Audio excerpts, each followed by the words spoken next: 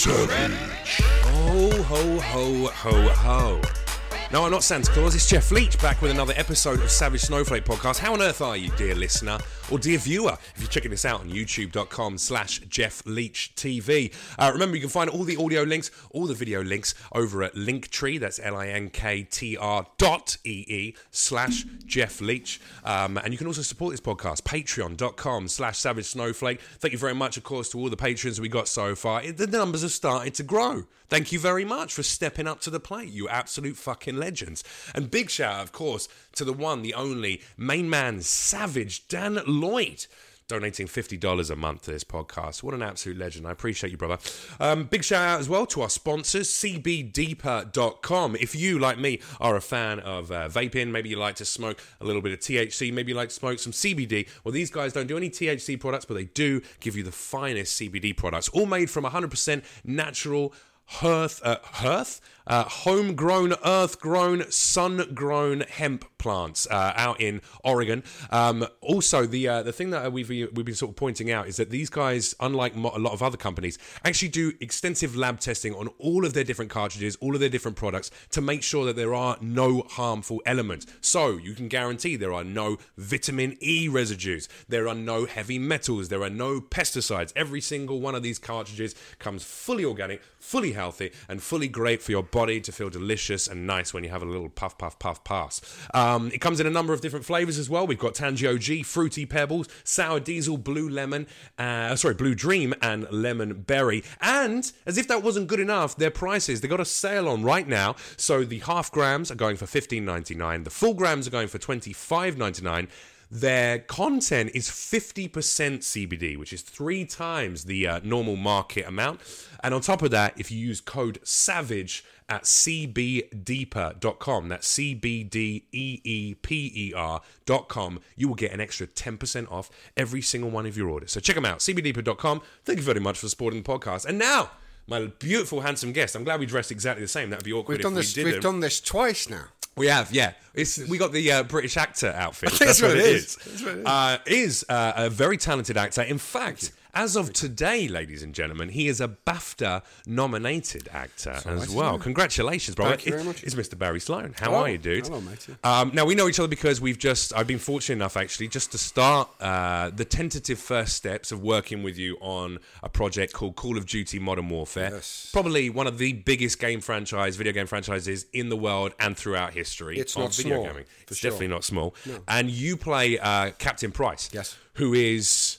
I've just put this up on Twitter, but he really is the glue of not only the group, this task force 141, who exists within the game and the game's universe, but also having now played the full campaign and played the entire game, he's really the glue of the story there. He seems to be driving that story forward. You are very much the daddy of the group and of the characters, and it was a wonderful fucking performance. Let me start by saying that, man. Thank you. Well, it was, when that role came about, I mean, it's obviously stepping into the shoes of, taking on nostalgia for one. Yeah. Always, that's your first battle. Well, we should say that Call of Duty Modern Warfare actually existed as a prior franchise. Yeah, of 2007, I think. And I actually played the first one, as I'm sure you did yourself. Yeah. And so I played, and I remember a level called Old Gillied Up, which was... You played as Captain Price, right? Kind of through Pripyat, because I've always been kind of mildly obsessed with abandoned spaces as well. So it's like stuck in my brain. This mission crawling around Pripyat and kind of this was before Chernobyl as well. So it was like I was into Chernobyl before it was Chernobyl. You were into Chernobyl before it was cool to be into Chernobyl. That's true. But not in Chernobyl.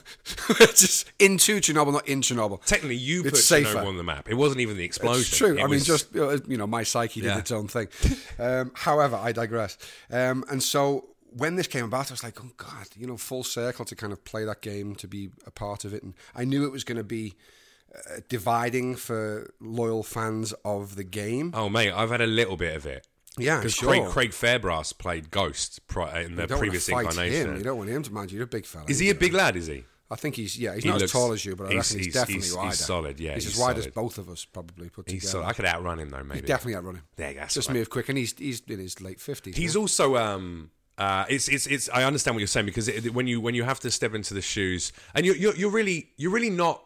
They're not recreating the game. They are. It is a completely new approach to the story. Whilst there's a lot of returning characters and some similar storylines, they really are doing it as a fresh piece. But you do have the responsibility to the prior actor to go. I want to make sure, and to the fans, I want to make sure that people enjoy this. But it was the first time that somebody had actually moved the body, Billy Murray, who voiced Captain Price originally, we grew up with him as Don Leach in the Bill. Oh, fuck. You know what I mean? So yeah, exactly. Yeah. And he was a baddie in EastEnders as well. He's a lot of good baddies.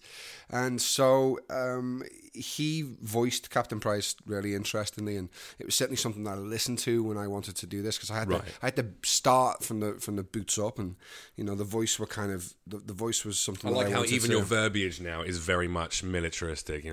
Always. I just start from the boots up. I think that's just something you learn by saying things that working with military guys, and you say a certain thing and they go, no, it's very actory, don't say that. So you start editing it and kind of, it sounds like he's been in the military. Yeah, In fact, exactly. I've done a combined amount of about 5.5 weeks training. There you go. Hey, that's more training than a lot of actors go through. That's true. I mean, I've had my ass kicked in bad ways. But you said you were stepping into that role, so obviously you listened to the voice, but you were physically taking on the and also, I mean, well. You've met Taylor, who's our fearless director on this, and he really gave freedom and was like, look, we want you to do what you do. We don't want you to do an impersonation, otherwise we would have just really gone for a guy who looked exactly like the character model we had. We would have gone for a voice actor who sounded exactly like Bill Murray. We want you to take this and do something new with it, and also update it for now. It's been over 10 years since it's been out, and so what's the modern day version of this guy? Right. And how do we, in the first game, he was very much monologue based, so he was like, I will talk for 16 minutes about military jargon. And if I'd have done that with this guy, I'd be like, this just doesn't ring true. Like, he stood there, I can see his entire movements in Piccadilly Circus, what's he doing? Yeah. And so they wrote him differently, and therefore it required a different kind of performance, and that's kind of what I went for. I think whenever it comes to video games that are being redone or franchises that are being updated, being respectful of the fan base that are there and respectful of the elements that did work is very important. But you also have, like you say, you're an actor. You're not going to just recreate a role. You're not going to just do a carbon copy. You have to make it. You have to make your own. What was the process of coming up with a voice? Because your voice is very different to what your natural speaking voice is. Very different to Price's voice. Well, I did listen to a lot of what Billy Murray was doing, and there was a deep richness to it that I wanted to make sure I got around. I'm also very aware. 25 cigars a day. Well, that was a key as well. Like, I wanted that in his voice. I wanted it gravelly. I wanted it somewhat guttural and bassy. Yeah, when we did our little scene together recently, which we can't talk about. But it was quite funny watching you just go. You started out like, all right, fucking, let me just put my voice in there. There we go. We're gonna win the league, lad. Exactly. And then you got it all the way through.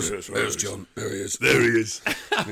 So he sits in somewhere. I fucking loved it. It was but beautiful. I mean, voice work is, it requires a different technique than screen acting. You know what I mean? And it's but those lines are blurring more now, I feel like. Oh yeah, I mean that's why it's a joy. That's why this whole performance was great, because I had to do both. Yeah, you know what I mean, and it's allowing actors to do something different, and that's why the BAFTA nomination was incredibly. I'm incredibly proud of it, because you'll know as well as I do the actual acting that is required from these jobs, because you're in a studio in Woodland Hills with boxes on the floor with little pieces of tape dictating where a building is or a car it's literally imagine there's 12 dead bodies over there and there's a burning building right here, and that's going to fall off. You're fully dependent on your imagination stuff now. Completely. Actually, like how the Marvel and the DC, when you see the pre-CGI scenes, they're working with. Yeah, it's fucking insane. It gives you a huge level of respect for actors who are working in that medium, and I've really enjoyed it. I mean, it was my first foray into it, both voice work and performance capture. I'd done TV, film, theatre. Well, I was looking at your very impressive IMDb. In fact, I got it over here, and I know that first of all, you have I did a little stint on Hollyoaks, just an episode. Did you? Just an episode. There you go. I was Simon, the photographer at the local paper. Of course you were. Did your shirt stay on, or did they make you take it off? It did, yeah. It did stay on. They were That's like, rare. Apparently they didn't. Yeah, apparently I didn't have the body to take my shirt off. No underwear. Weirdly, yeah. It was actually. It was just your choice. I don't even know if I was in Hollyoaks. It was just a director in a room. This is a dream, wasn't it? Was I assaulted? I don't know. It was probably the 2000s. I liked going through it because I like that you.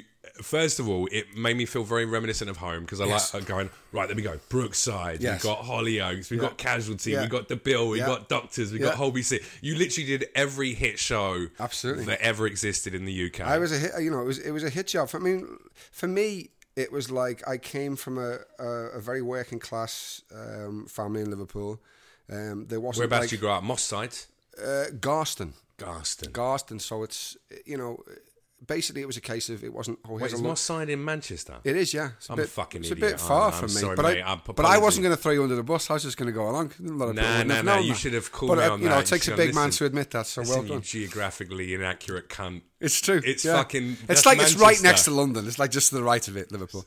For anyone who's I'm a southerner. So anything up north, doesn't matter. You're like, look, it's cold. Who knows? It's cold there, and there's loads of chippies. Yeah. Apart from that, but.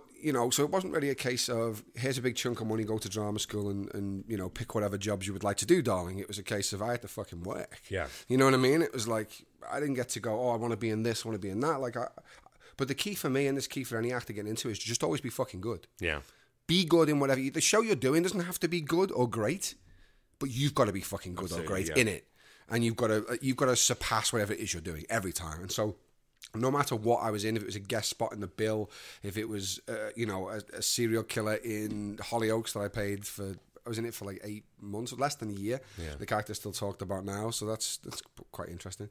But I just be fucking good, like make sure and enjoy it and find the best way to play it. And so I'm very proud of everything I've done across the board. And people, take jobs, like work. Don't be like, you have a million actors who are like, I don't do soap operas, and they've never fucking worked. I'm like, well, what do you do? Yeah, I think you know what I mean. Like, there's definitely something to be said for like you say, developing your craft, and I think getting on any set, whether it's whatever it happens to be in whatever form, is important. Yeah. I also do. Like, I mean, it makes me feel a bit bad now because I got offered a job a year and a half ago that was like a 5-year contract, and I talk about it quite a lot because I think there's a little part of me that regrets not taking the role, but I didn't because it porn? No, it was Nickelodeon, so it's the same thing basically. Yeah, exactly. It was a children's sitcom on Nickelodeon, but it was to play like the dad in it. Yeah. And the role would have been great. It's just that the contract was so. There's also so business long elements that you were. It was not just the 5 years. It was like they said, anything you write, we get first refusal to produce. Okay. Any stand-up you do, we have to okay the material. You can't be on any other children's network, including Disney, so that means no Marvel. It means no Star Wars. It means no. And so it was more a business thing. But I get what you're saying. Like I think there is a part of me that wishes I'd taken the job just so I could be like, I've now been on a multicam show in the US. Yeah.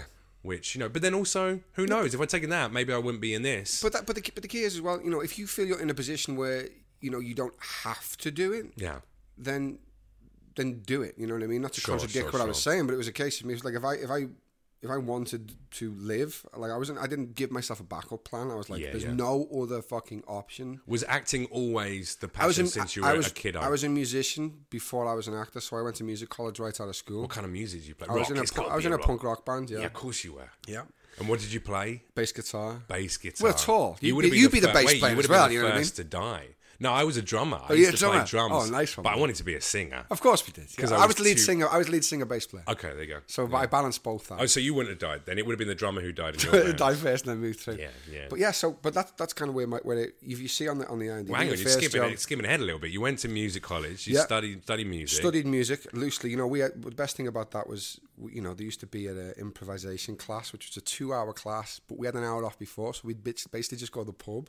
Right. And have a good few drinks and then go to and be super loose. And super loose, man. It's jazz. Whatever you want. You know what I mean? It's all just flowing out of exactly, me. It was coming out of my pores for sure. That's college life, though, isn't it? That's exactly. Being a student. So it was so I enjoyed that. And, there was across from our college was here, and across the road was the acting college, college, and so we always thought we were way cooler than the actors. Obviously, we're like musicians, man. Actors. Just fucking look at those guys. Their jeans aren't nearly skinny. Look at him in his tights. You know what I mean? Yeah. And so it was kind of when I then was in a rehearsal room in Liverpool, and there was the casting director going through, basically was walking in going, we're doing this commercial for Fanta, you know what I mean? We're looking for local musicians. Anybody want to be in it?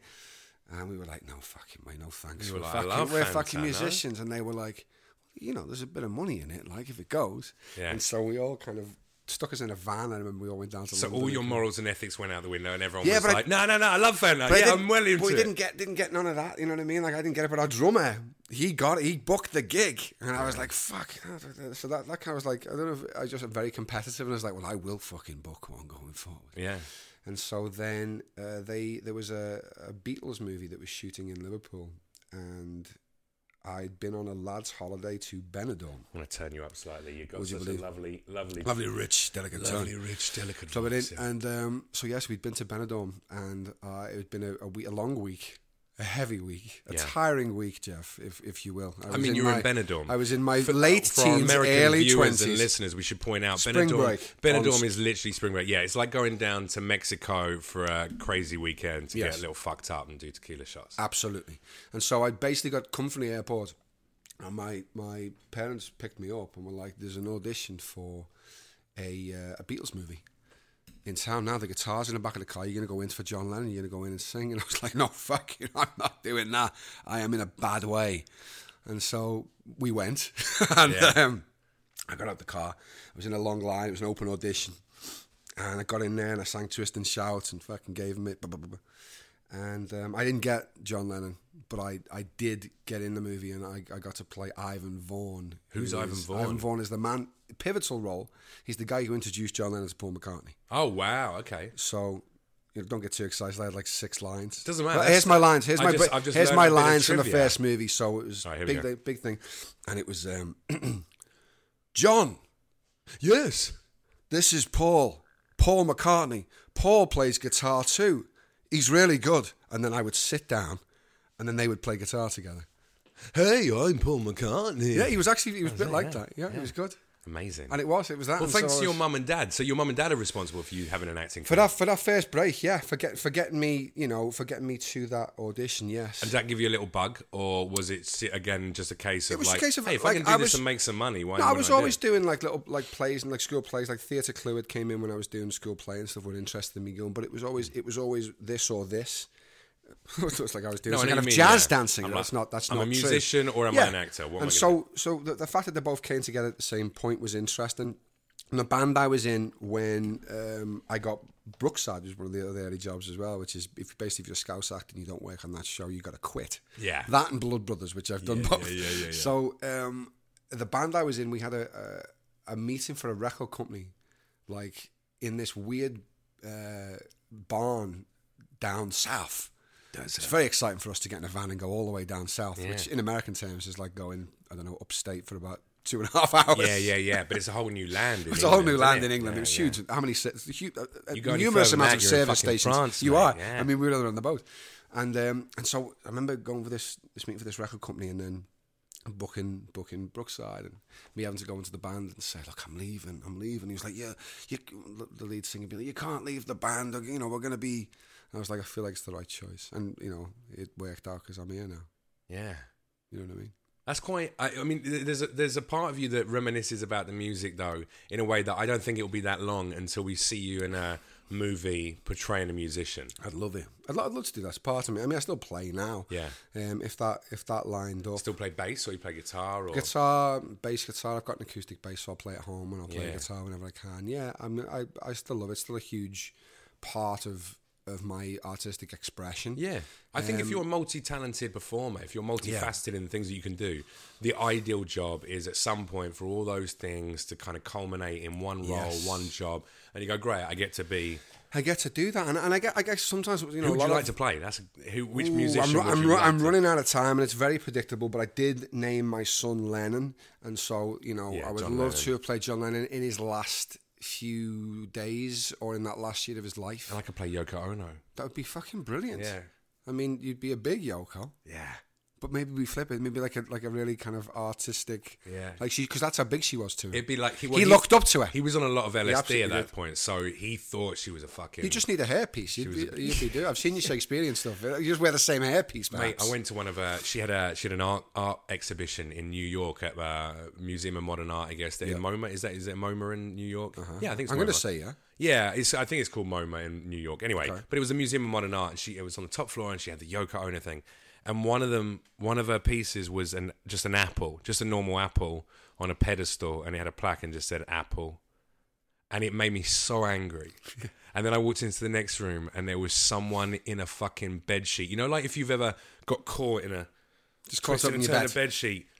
She turned out into a bit of fucking art, and I was like, she's a cunt, isn't she? What a terrible human being. And we've all encouraged it. Yeah, but no, the thing is, I think it was actually McCartney himself did an art exhibition, and he said, like, you know, as long as you can stand there in front of it and you can give it a story, I think it's all right. Yeah. You know what I mean? Maybe she's just a great saleswoman. Yeah, no, you see it as a sheet. Yeah. You know what I mean? But I saw it as an intern inside a sheet. It's life's struggle. It's the ether of life wrapping itself around your very being. The person in the sheet was struggling to understand what the fuck they were doing. Well, he was on $4 an hour, Jeff. Yeah. Yeah. It's just, what's... It's probably a little... This isn't why I went to drama school. She shipped in a little kid, probably. Fucking, there you go. This is better. Was it a big blanket? Smacks it with a fucking bamboo. It's better than making Nikes. Can you legally say that she said that? I'm just calling... What? That she said what? That she whacked him with a stick. Oh, I mean, it's alleged.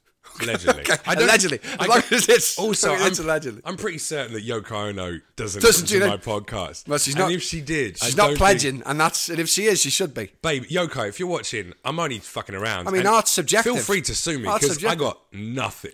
You can have half of my debts if you want. It's all good. I'll get in a fucking sheet for $4 an hour. Yoko, do pledge. Yeah, put in. If you're gonna watch, love. If you're gonna watch, make sure do us a favour. First of all, go find me at Jeff Leach. Make sure you find at Barry Sloan or at Barry Paul Sloan on Instagram. Yep. Follow us, you know, and then go to patreon.com/Savage Snowflake and show a little love over there. $5 a month, Yoko. Come on, Yoko. I've seen the fucking apple. I mean, come on. It's one less apple. It's not like you're spending anything on your fucking art, is it? Really? Residual check will come again next month. It'll be fine. You know what? What about what's his chops? Jim Carrey. He's become an artist now. He's a political satirist. I love Jim's transformation or transcendence or mutants. He's trans now. Yes, well, he's trans something. And also he's metamorphosized from himself and Russell Brand as well, and I'm right. We can debate that. Yeah, I mean, I don't know. You may know him or have opinions, but I like. Oh, I got opinions, Barry. I'm sure. I like where they're going and what they're talking about. Jim Carrey, yes, I agree wholeheartedly. Jim Carrey is, but he's also afforded the ability to discuss the thin veil of bullshit that is Hollywood, that is governance, that is the world. Because he can do that because he doesn't have to struggle to exist should anyone dislike his ideas and his ideologies. But here's, without getting too deep, but society is set up in such a way that not a lot of people are afforded the opportunity to get past the survival instinct to look. And that is the bigger issue. Oh, I also like his ideology that, look, at the base level of it, we are all incredibly unimportant. Yeah, but he's like, I'm telling you, when you get to what you think the pinnacle is, it's nothing. Well, you realise, there's no any level of fame. But he's also saying, like, money. You've got to enjoy the process and the journey, because we really do not make any kind of mark on the cosmos or the infinite power of the universe, and we are a minuscule droplet of nothingness within that. But then without getting too metaphysical, but then just the fact that you're able to have the thought that you're this is fucking brilliant, isn't it? Oh yeah, absolutely. Well, I think that's what enlightenment is. I have gone on my own little personal journey, and whilst I'm not a Buddhist, I certainly haven't read or studied a huge amount about enlightenment or that process. Yep. But I am pretty certain at this point of a couple of things. One of what time travel, the concept of time travel is. I don't think it's a physicality of getting inside a time machine and being able to transport yourself as your present self to another period of time. Mm-hmm. I think time travel is reaching a state of enlightenment where you are able to traverse the entirety of existence from the beginning to the end of it, from when energy was first created to when it completely dwindles and dies out, along the various timelines where your energy has existed. So when I have dreams that are so visceral and so real, and I wake up going, that was a memory. I had one the other night, and it was certainly... You're like, this is real. Oh, it was World War One. It was World War One. I was in a World War One. Now, don't get me wrong. I'm not an idiot. I know I've been playing Call of Duty, Modern Warfare a lot, and I know that I'm a theatrical chap, and I know that it's I have a creative hero mind. complex. Yeah. But I felt so intrinsically that the memory I had, it wasn't like I was and being a hero and all that. I was in a situation, and it was terrifying, and I was doing my best to survive in it. Okay. And I came out then, I went, I think that was me just reliving a previous life. I think I was having a memory. And I think that's what time travel is, being able to traverse all those points. I like that idea. Have you seen Interstellar? Yes. Yeah. So you know when they go inside the Tesseract? Yeah. And that concept. Also, ketamine. I used to do, back in my days when I was a naughty boy and used to take a lot of substances I shouldn't have done, ketamine was a big part of my life for a few years. And I went into one K-hole where I am pretty certain what that drug, and there's an MIT study that professors have done, and it's an incredible read, and it basically backed up my theory that I'd had prior to this, because I googled, is ketamine linked to time travel? That's all I said. Okay. Because it's a slowing of... It's not of just reality. that. What happened is that the scene from Interstellar where everything, he seems to be like going... within himself and looping inside himself in an endless cycle where everything is around one single... non-existent in existence point of energy, which is a terrifying thing. You feel like you're being ripped apart a million times and recreated and ripped apart. That is what happened to me. And I was pretty certain that it could be some kind of time travel. And I looked up, and there's an MIT study where they've the theory is that it's correct, that effectively taking a large dosage of ketamine, which is a dissociative drug that removes your mental from your physical state, that if you take enough of it, I believe what it does is pushes you to that place of enlightenment where you can time travel, but you don't have any of the abilities or skills or learning or teaching. Because you're in a comatose... Because you've fucking given yourself a shot to get there rather than doing the work to get there. Yes, and that's the... I use meditation for that, and kind of I'm getting better and better and better the more often I do it. Do you meditate every day? Yes. Yeah. When I can. 20 minutes, and I've been doing a lot of... Mornings, right? Get up in the morning. Mornings I'll do if I can. I try and wake up as early as possible, but I've been doing a lot of breath work as well, and the breath work has been blowing my fucking mind. Really? That shift of energy from the base right up through the brain. A lot of using the same energy, like sexual energy you can use. You can also use residual fucking pain and anguish from my balls are very repressed painful shit and angry. Repressed shit coming from that area. That's not exactly what I mean.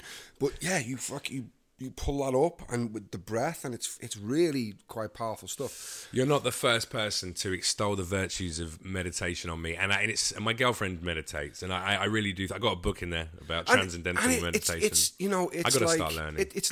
Like a lot of people get put off because it's like, oh, I can hear myself talking again. But the very fact that you're aware that you're thinking is the fact that you should be meditating, because you're the observer of yourself having these crazy things. Just let them go. How does a working class lad from Liverpool, who, was a punk rock star, I imagine enjoying a life of excess and partying and all that. Correct. Go from that to being an actor in Hollywood, doing breath work and meditation every morning? Because I've allowed the path of my life to open before me without trying to micromanage my existence, quite honestly.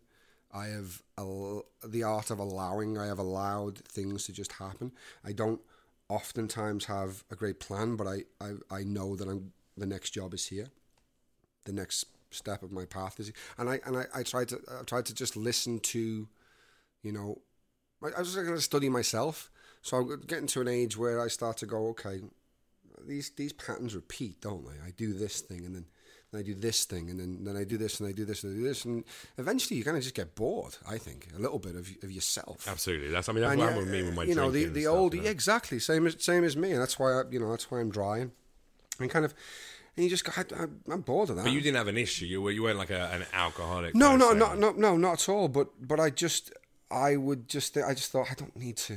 I don't want that to be how I relax. It's a numbing effect, anymore. Isn't it? Yeah, I don't want to relax I don't want to use beer to relax. I mention it only because when you talk about allowing life to happen and not and giving over that power and saying like, I'm not going to dictate this. I just need to enjoy just trust that the next thing will come along, and that and removing that desperation to control every facet of your life is very much the mindset of a recovering alcoholic as well. Right, That's really the tenets of AA. Is this too shall pass. Understand the things I can control. Have the serenity to accept the things I can't control.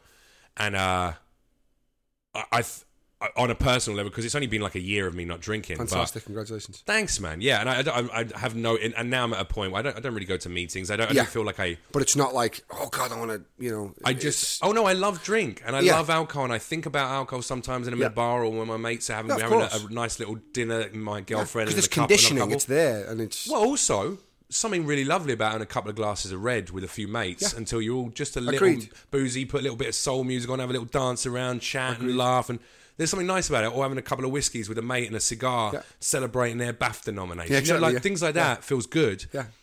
But I find it so easy now to go, the small benefits or perks that I get out of that experience don't even remotely compare to the infinite pros of not drinking. Yeah, exactly. How great I feel all the time. Yeah, how fresh of mind, of body. My depression being alleviated in a huge more way. Manageable, like everything. Yeah. But I also, found my I think it's making me a better worse. actor. It's making me a better actor to accept that, because I have no desperation now. I'm happy to just go, look, just be good and be nice and do good work, like you said. But come. But being like doing the meditation and working on being present, I found made me a much better actor, because I could just chill the fuck out and be present in the scene rather than thinking about how I was going to deliver the next line or.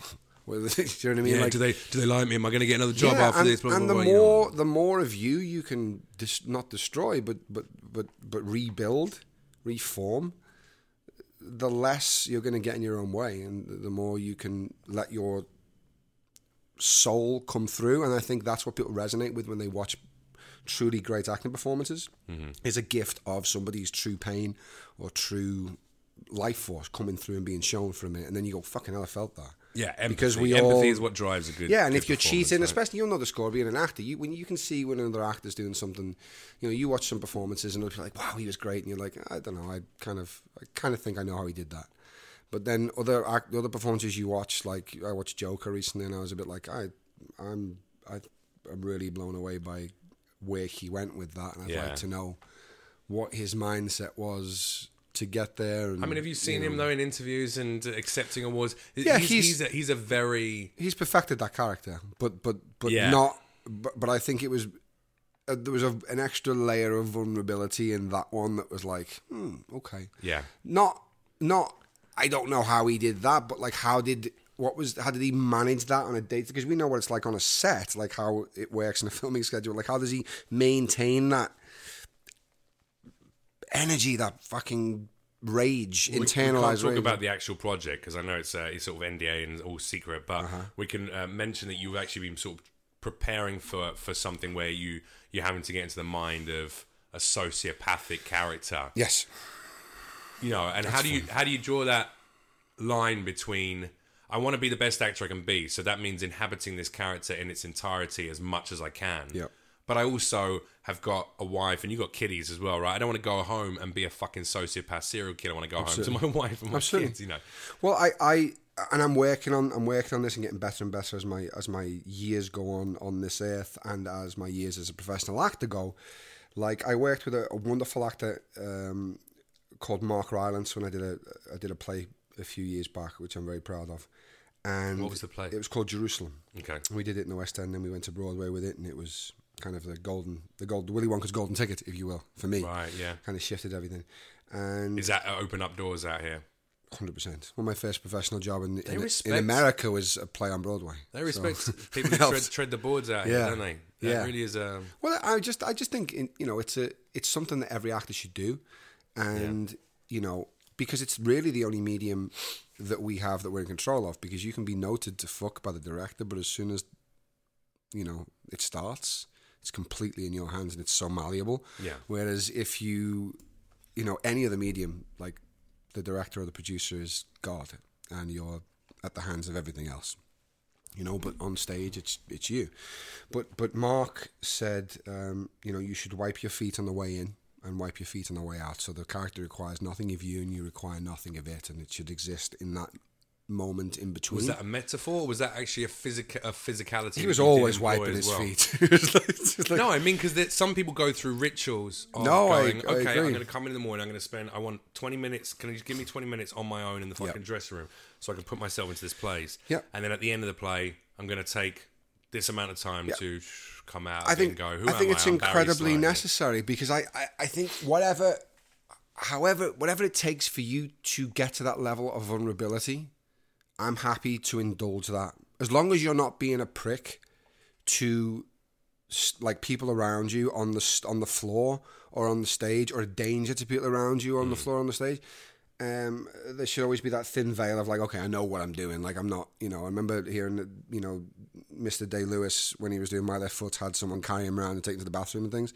I often think of that poor personal assistant and think, yeah, you won the Oscar, but fucking hell, mate. Yeah. Do you know what I mean? Jim Carrey, when he was playing That's Andy, fascinating. I watched that. He's playing Kaufman. Yeah, when he was playing Kaufman, and he was a real pain to everybody. Yeah, and then I heard, what else? What did we hear about someone else? Was it Jared Leto? Or was it was sending like sending dead things to his castmates and shit like that? And I'm a bit. I don't know how I'd take that. I'd be like, oh, come on, mate. Well, like, how much of that is? If I was the guy playing the man who was a crocodile, I'd be a bit like, how much of that is PR and press? Yeah, of course. Do you know what I mean? So, did it happen, but the Jim Carrey documentary? I imagine Jared Leto was under an incredible amount of pressure playing the Joker. Yeah, it is under amount of pressure to be interesting, and especially the way they decided to go with it. And I think he, It made a great. I dressed up as him for a fancy dress. It's a really good fancy dress outfit. Yeah. I don't know if it was one of the best.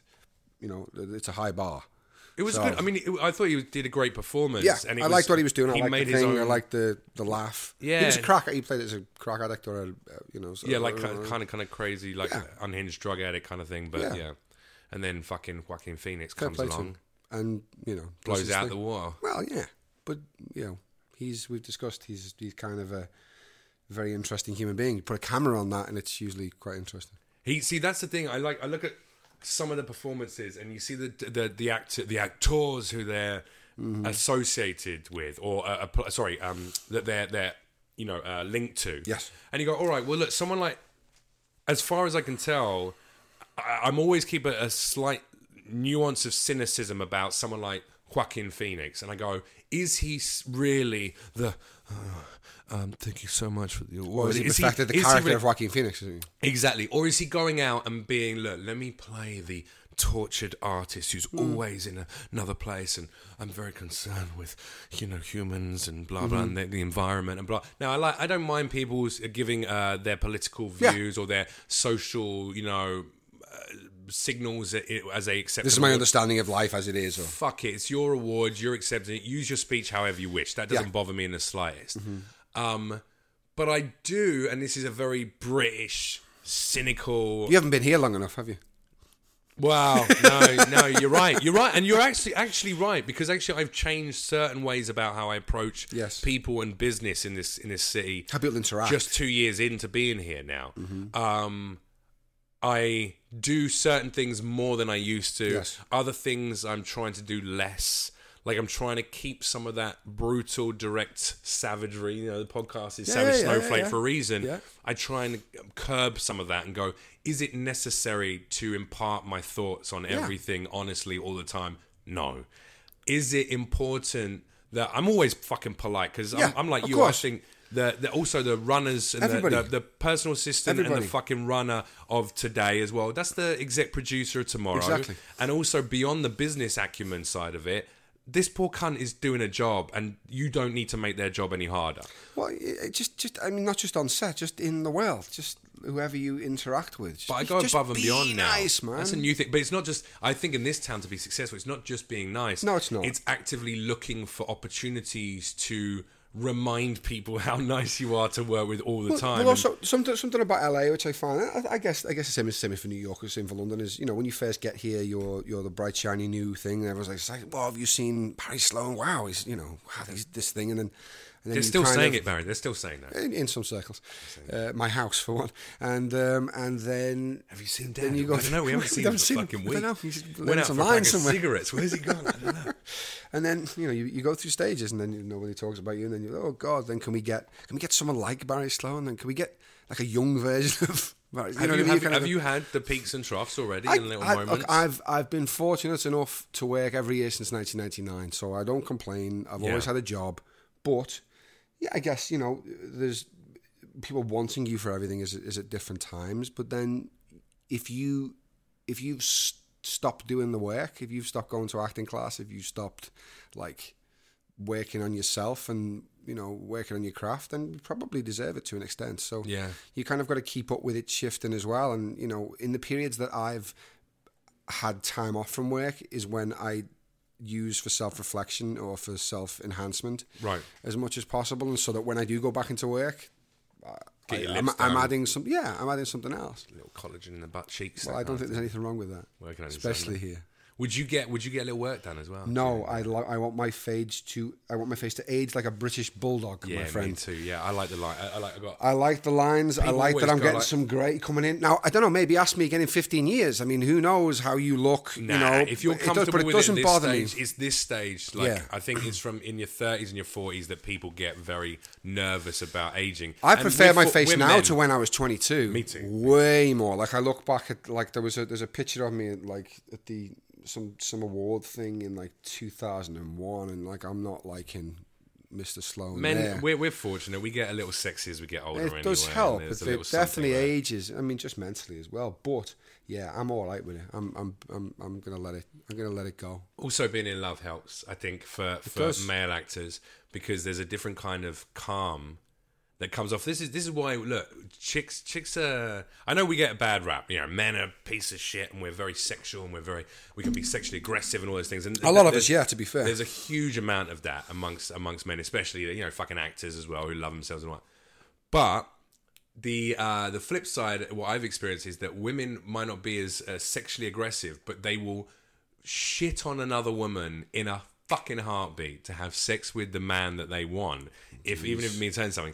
And I've noticed that as soon as you get into a relationship and you seem to be happy and calm in yourself, that's when all the snaky women come out the woodwork. So there's something actually quite... I attribute some of course, like any relationship, some of who I am to my partner because she's helped me grow and mature. I think there seems to be... I mean, it's not my position to do it as a man, but I think there is a movement within the female, the women's movements at the moment, where I think they are starting to back each other more as opposed to not, and I think that's helping that rising of that within our culture. And I personally, I've always been a man who's been very attracted to strong women, it doesn't intimidate me for women to fucking grow alongside us. Yeah. So, you know what I mean? I think, we all know we've been very lucky with being two white men in society up to this point. Oh, yeah, I've never been followed around a house ever. No, exactly. So we're all right. Even if I wanted to.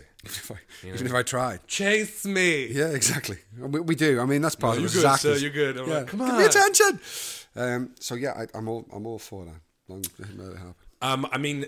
Captain Price he's only just started his story now. Yeah. It looks like there's a huge amount more going to be happening. I know we can't talk about it, which is very frustrating. Yeah. Because I'm very excited about seeing where the story goes. Yeah. I've seen a little bit, but I can't.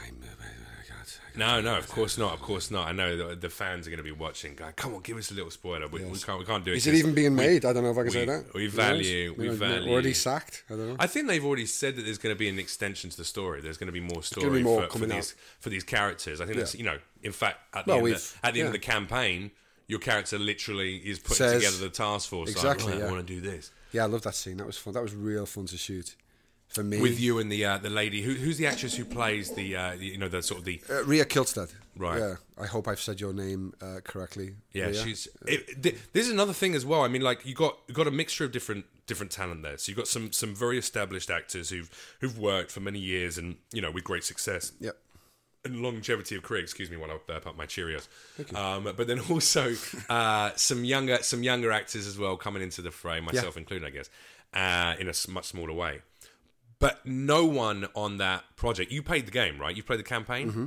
Okay, because I know a lot of actors. I'm not very good at the game, so I haven't got to the end, but I've seen all the videos on You've watched YouTube. the cinematics. Okay, you watched all the cinematics. Yes. I would encourage, and this is, I wanted to ask that because I'm a huge, as you know, I'm a gamer geek. Yes. Like, I love playing games. Yes, and you're good at it as well. I watched you play. Oh, have you? Yeah. Well, I was dead a lot, so I had time to watch while I was respawning into the game. No.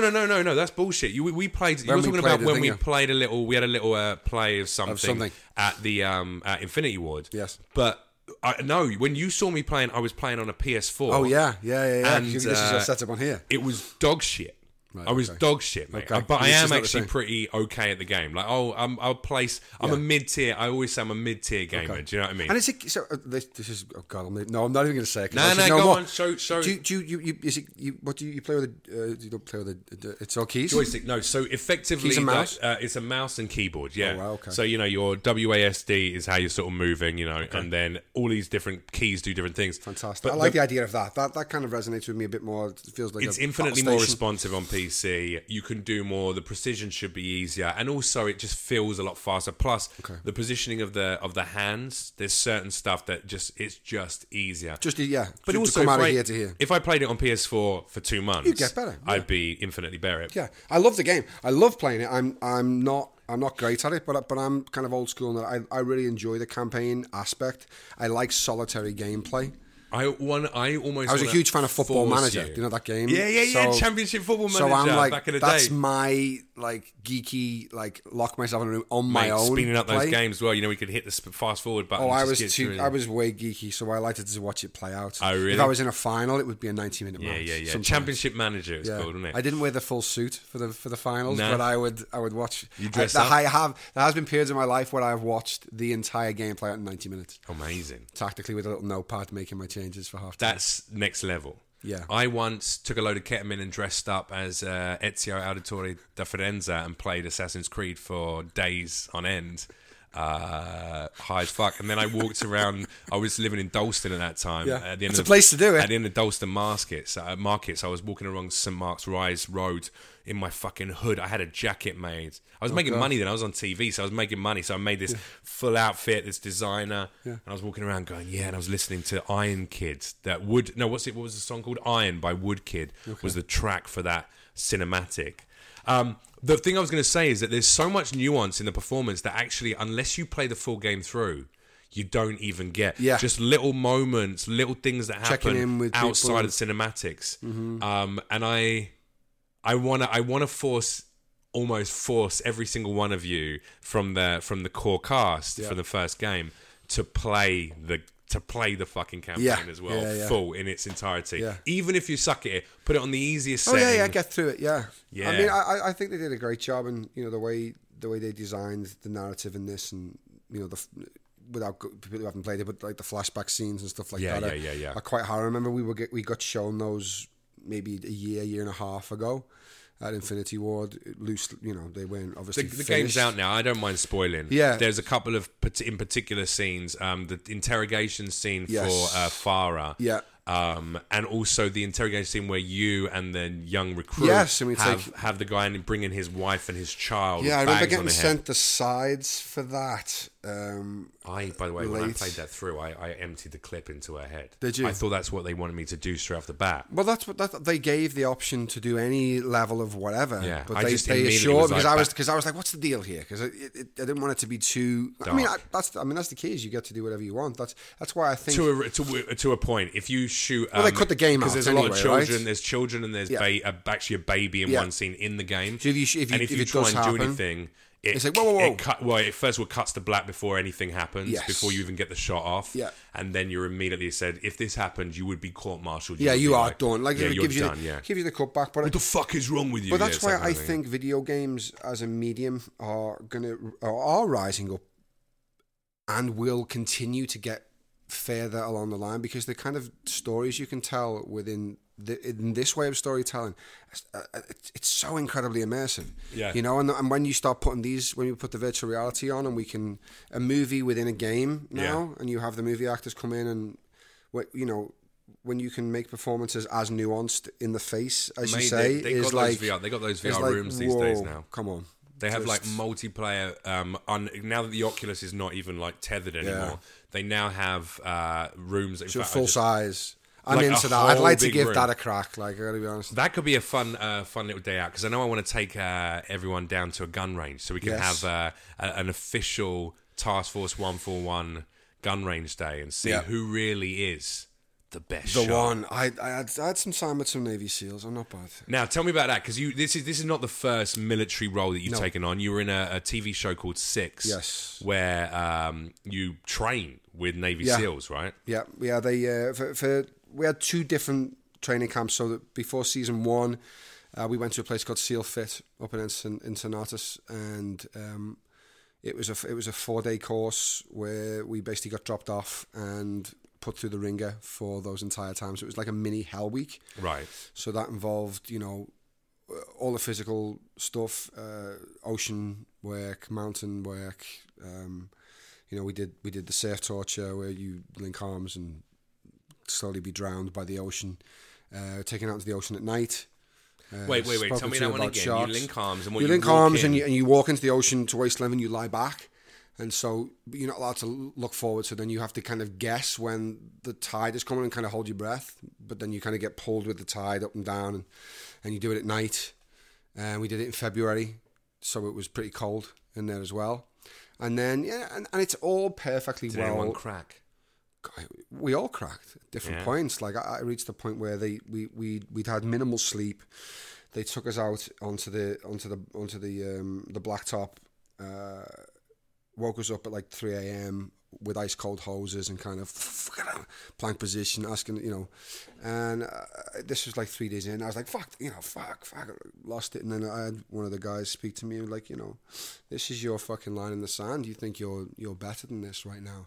And I don't know what this rage is, because I was so fucking angry. I don't know what this rage is. I don't know where it's come from in whatever part of you, but you can stay behind your line, or you can draw a new fucking line now, and we can walk through it together and become somebody else. And there's very few times in your life that your ego can be put in front of you that way. Mm-hmm. Especially I was 33 at the time, right? When I did it, 33, 34. And so to get to that stage, been my own boss effectively my whole life, and not had somebody go, fucking drop, run over there, pick that fucking thing up, jump in the ocean, swim back. Like it was letting go of that. Oh God, I'm an actor, dear. I don't need this. And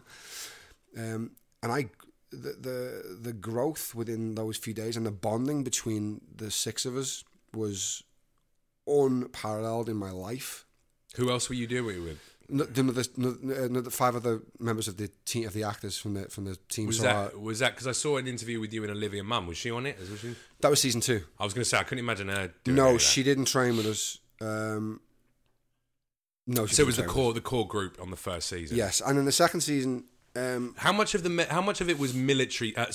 Mental training as well. All mental, because physically you're done within an hour. Yeah, I was going to say, because just going, hey, look, we'll show you how broken your body can become.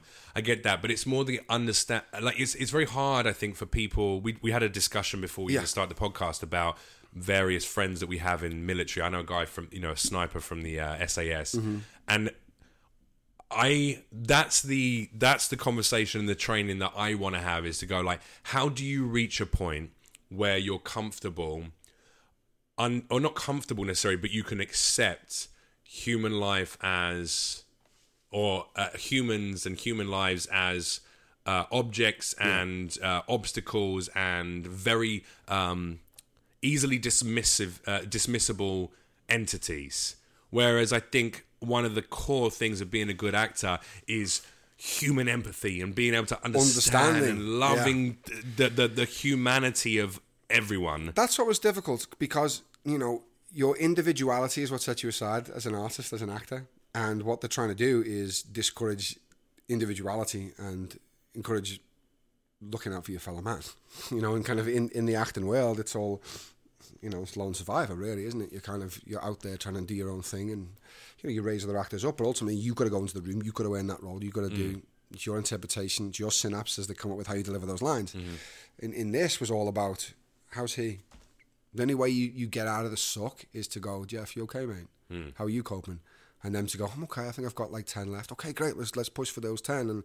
And then sometimes, you know, within the group, like different strengths. Some people could swim better than, like, some people could run way longer than, you know, they were excelling there. Some guys couldn't swim or couldn't swim very well, and then you got to help them. And then, you know, you mentally you can't lift as much as a bigger guy, and he's like, look, it's okay, I'll take the strain here. And you find within you that each one of you is valuable. You crumble without the next one, and it was kind of fascinating and brilliant, and it was a crucible experience and one of the best experiences of my life, although at the time it was hell. Yeah, that was the point, right? Yeah, I'm very thankful for it. The second season was amazing. They took us up into the mountains in British Columbia, and we summited Black Tusk Mountain up there, and we camped and dug sleeping areas in the snow, and you ever did the old Duke of Edinburgh back in the day? Did you ever do any of that shit? I missed all that. I was probably in the band having a smoke and a drink, and fucking never wants to do any of that. When I was a young kid, we did that. We camped in Glen Nevis. Get in. And then climbed to the top of Ben Nevis. And we had to get down quick, actually, because the time we were up there, if we'd stayed up there like an extra hour or so, yeah, you get caught up there, and then we would all be dead. But camping in the Glen, was fucking miserable, because it was like gales, like not gale force winds, but crazy fucking strong. With the tent spent the whole night just going flipping over us. Me and my mate and fucking sleeping bags cuddled up to each other. Oh yeah, with no fucking shame or embarrassment. No, because absolutely we were freezing in all our clothes and shit. Yeah, and shitting, you know, digging little holes to shit in. Did you have to do the old one piece of toilet paper? You know that trick? We had a little bit of toilet roll. Yeah. That's how the military do it. They get one sheet of paper, you put your finger... We had to take it with us, I know that. You put your finger through a hole in the middle, and then you use that to wipe all the shit, and then you take the paper and you wipe it off, and that's how you just use one sheet of paper to clean your arsehole. See, the Duke of Edinburgh is pushing these people more. I mean, I didn't do that then. I just did it for fun. That's how. Yeah, exactly. It's something you've kept with you. That's what I'm into. Exactly. You're like, this I can do. Fucking judge me. This I'm all right with. This is fine. They're like, what are you doing, Jeff? This is me. Look, where's my hand sanitizer? Mate, I feel like it's interesting that you had that experience, and that's what you took away from it, because you just said, you know, you bring other actors up, you do that. I don't feel that from most other actors. I think, and the same with stand-up comedy. One of the biggest parts of... See, that's scary to me. Very scary to me. Well, one of the biggest parts that I've struggled with in this career is how I understand that you have to be driven and ambitious and work for yourself and make your own opportunities happen. But how many, and I'm talking like I would think 95% of actors and comics are so solely focused on themselves, they can't even see the worth in supporting and assisting those around them and their peers and encouraging collaborative work, because they think that, especially something like this, aesthetically, a couple of white geezers from England, you know, both pretty athletic, doing their thing, bit of beard, blah, blah, blah, gravelly voices. Yeah. In England, you do that and people go, oh, I fucking hate you because you could take a job from me, or we could go out for the same role. Yeah. Whereas I've never viewed it like that. No. And I think I said to you, I sent you a little message when I first got the role and we did some stuff together. You know, you immediately invited me to this little group chat with the other actors, which, you know, again, like the response has been... Just so you guys know, that's what all the Call of Duty people do. It's been very nice, but it's also, I still feel like the response has been mildly lackluster, but the fact that you did that, and I was like, oh, that was a very telling thing about the character that you have. And I wonder if a lot of that came from, or comes from, the fact that you have embraced a level of development of the self that goes beyond your own ego. Yes. And then also, you know, you go and do training like that. It takes a certain type of person, a certain type of man, actually. Fuck it. I'm talking very personally now. Yeah. A certain type of man to not be threatened by what others can do, but to see the value in what they could bring to your life, you know? Yeah, I think there's value in taking, you know, 6 grown alpha males to a place and have them break and cry in front of each other and admit weakness. And I think we spend most of our lives in a falsehood of strength. Like, I can lift as much as him, or I can run as fast as him, and it doesn't fucking matter. Yeah. It's like everyone's, like, the fastest runner in the world stops at one point, he's out of breath. It doesn't matter. It's, you know, it's it's relieving. It's such a weight off to just be sure of who you are and worry about you and just check in on somebody next to you and go, you okay? You know, it's such a relief, and no wonder it's what they use within those circles to get out of it, because we're all ploughing through this existence together. It's just check in with someone and say, you okay, mate? Because I do a lot for mental health charities and suicide prevention and things like that. And is that because of personal experiences, or is that some personal, but also just the realization of guys not checking in on guys as much as they need to? And, just saying like you okay? I worked with them. I was an ambassador for the Movember charity for a few years, and they had a great idea of kind of getting barmen, like not making them psychologists, but making them spot signs and just slide a little card over, you know what I mean? Because blokes will open up in a barber shop and they will open up in a bar to a barman, usually to someone they don't fucking know, but they won't like, generally those are my closest friends, or my father, but like sometimes you don't get round to what it is you're supposed to talk to. You find ways of skating around the fucking issue. But what some training like that does is you look at somebody to your right and they're fucking in tears and you're like, okay, are you, mate? Yeah. You know what I mean? You're like, no, I need help.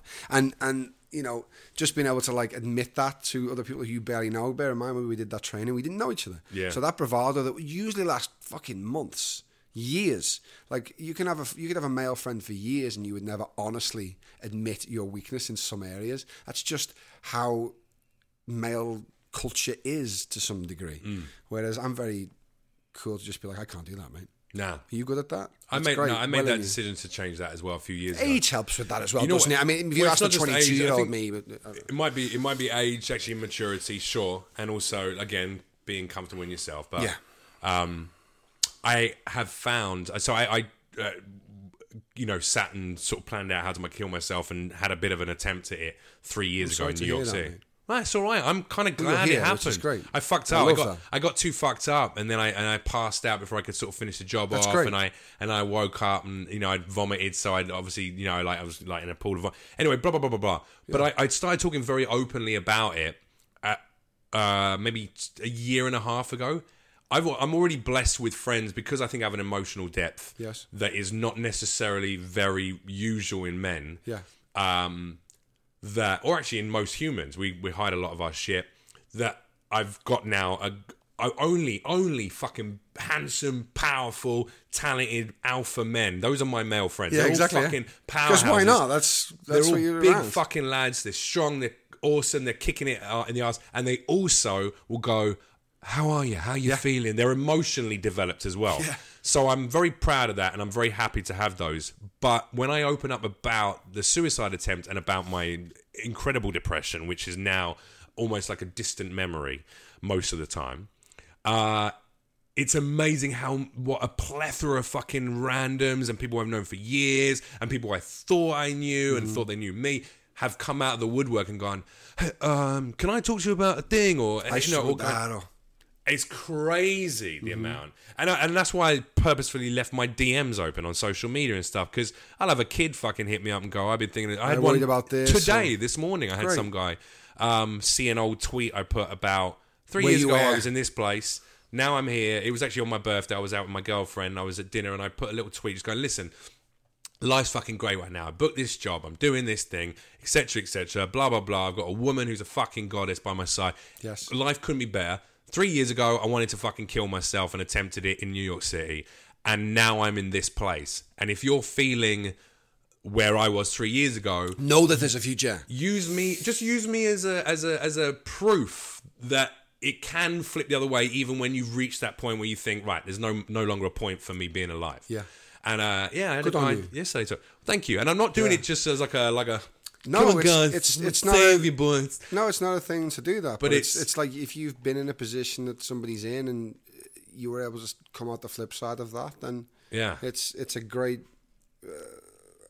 show of strength from yourself to be able to say, okay, well, I can use that experience that I had and hopefully get somebody else to come through the other side. And, and that it is possible. And I still think it's a very thin on the ground ability for a lot of men, though, and I'm enjoying watching. I'm meeting more men who I admire, and feel akin to. Yeah, men who are developing themselves mentally, developing themselves emotionally. Yeah. We're losing too many men to it. It's bullshit. Still want to fucking work out and be tough and go and fucking do like gun courses and shit like that. This is the problem. What has been associated to femininity, if you will. Yeah. Like, we should be balanced. Our masculine and feminine should be balanced, and we should be totally fine with it. It's not. If I want to wear a pair of heels and a nice fucking dress because you it makes absolutely my should. You're a tall guy. You probably look fantastic. Incredible. My legs Do you know what I mean? fucking Don't worry flawless, about Barry. it. And no one's gonna judge you apart from yourself. It doesn't matter. Yeah. But I'm going out. If I'm no, of course you are. I'm going out. Man. I'm going out. Dancing. I'm going out. I'm going salsa dancing. Really? Yeah. But it doesn't. You know what I mean? It doesn't weaken you. It doesn't weaken you to say I'm in a bad way. Yeah. You know what I mean? And if male society was allowed to feel more like that, we wouldn't be losing as many men to suicide as we are. Yeah. There's something inherently in us that says I'm not allowed to tell. You know, those stupid things are like boys don't cry. You know, man up. You know, like especially if a woman has ever said that to me, it's like, that's infuriating. Like, don't say that shit to people. Like, oh, man up. Like, no, don't say that. That's encouraging terrible things. Also, you want me to have the emotional depth to understand and be there, support you emotionally. Why the fuck would you not want that from me? You know, the rest of the time. Of course, and as you say, the more. That's why I tell my girlfriend every time I cry after sex. She's like, this is a bit off. I'm like, babe, okay, I was here for you. When you were upset about that, death in the family. Just let me have this now. Just enjoy the tears. Exactly. They're sexy. It's special. Yeah. But, it's important that we, I'm glad we've got onto this because it's an important thing. We should feel like we can talk about it. I don't know how you feel coming from the UK, the perception of mental health and the acceptance of people seeking out mental health is very different to this country.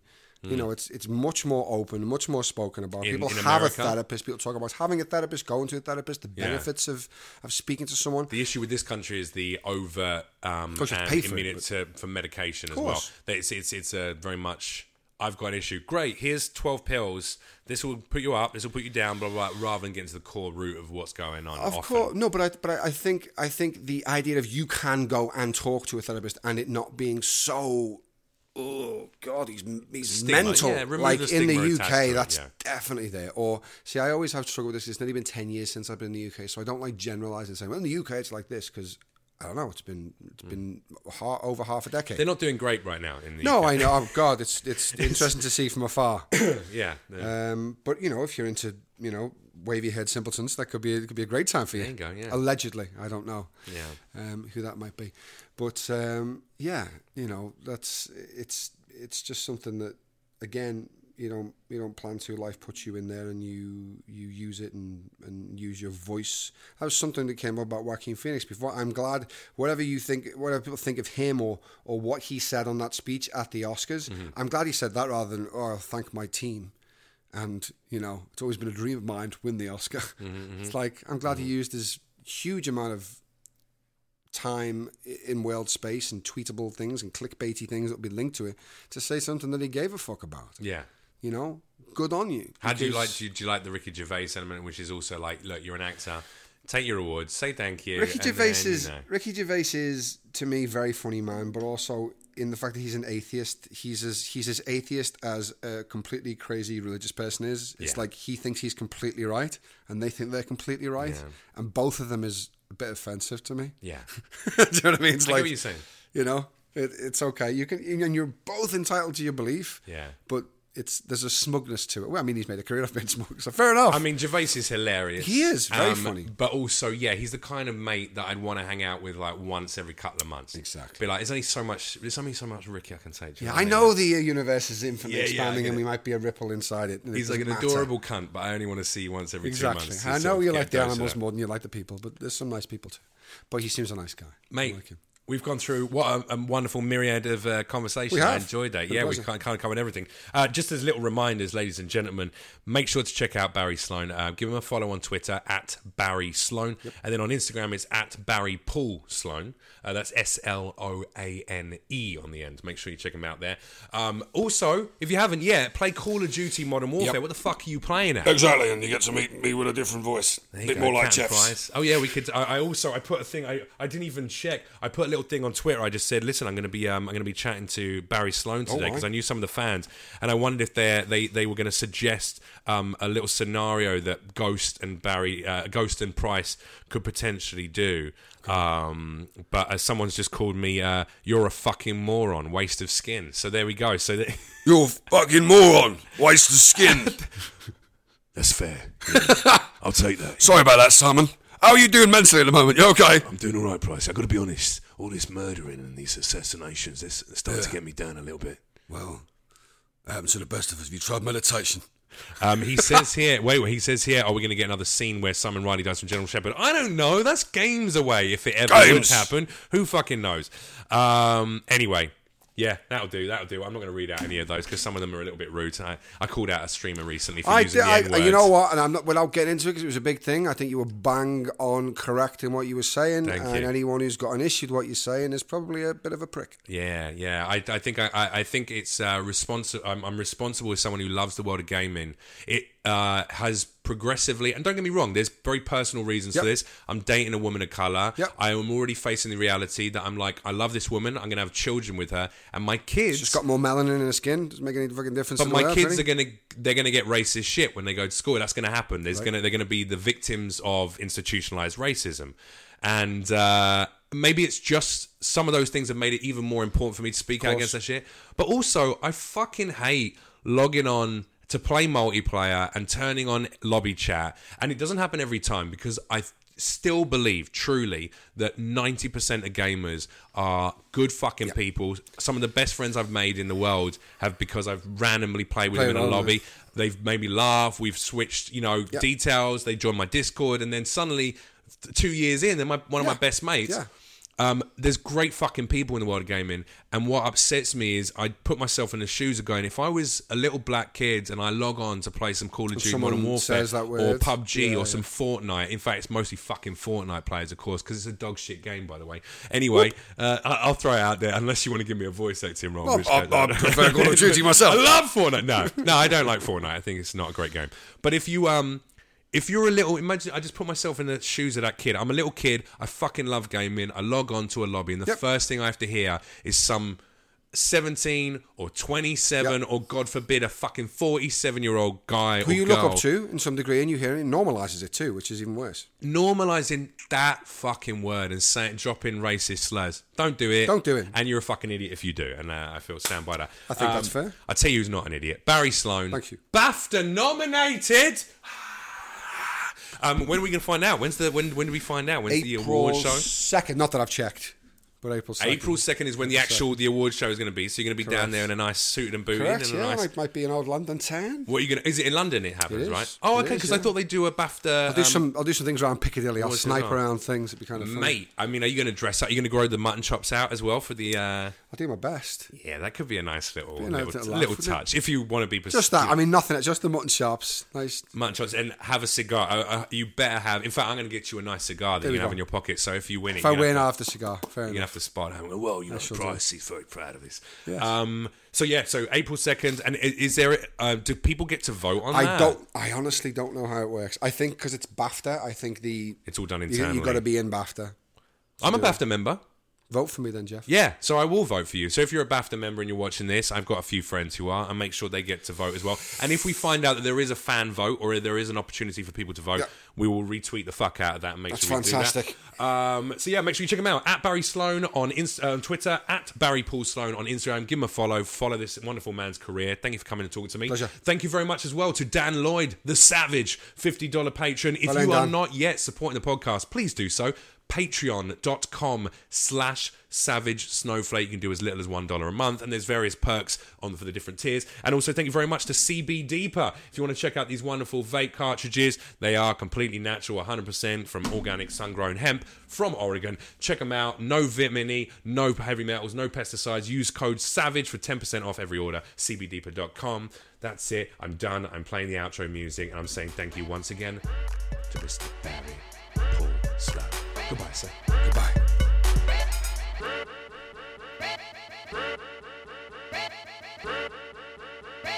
Bye.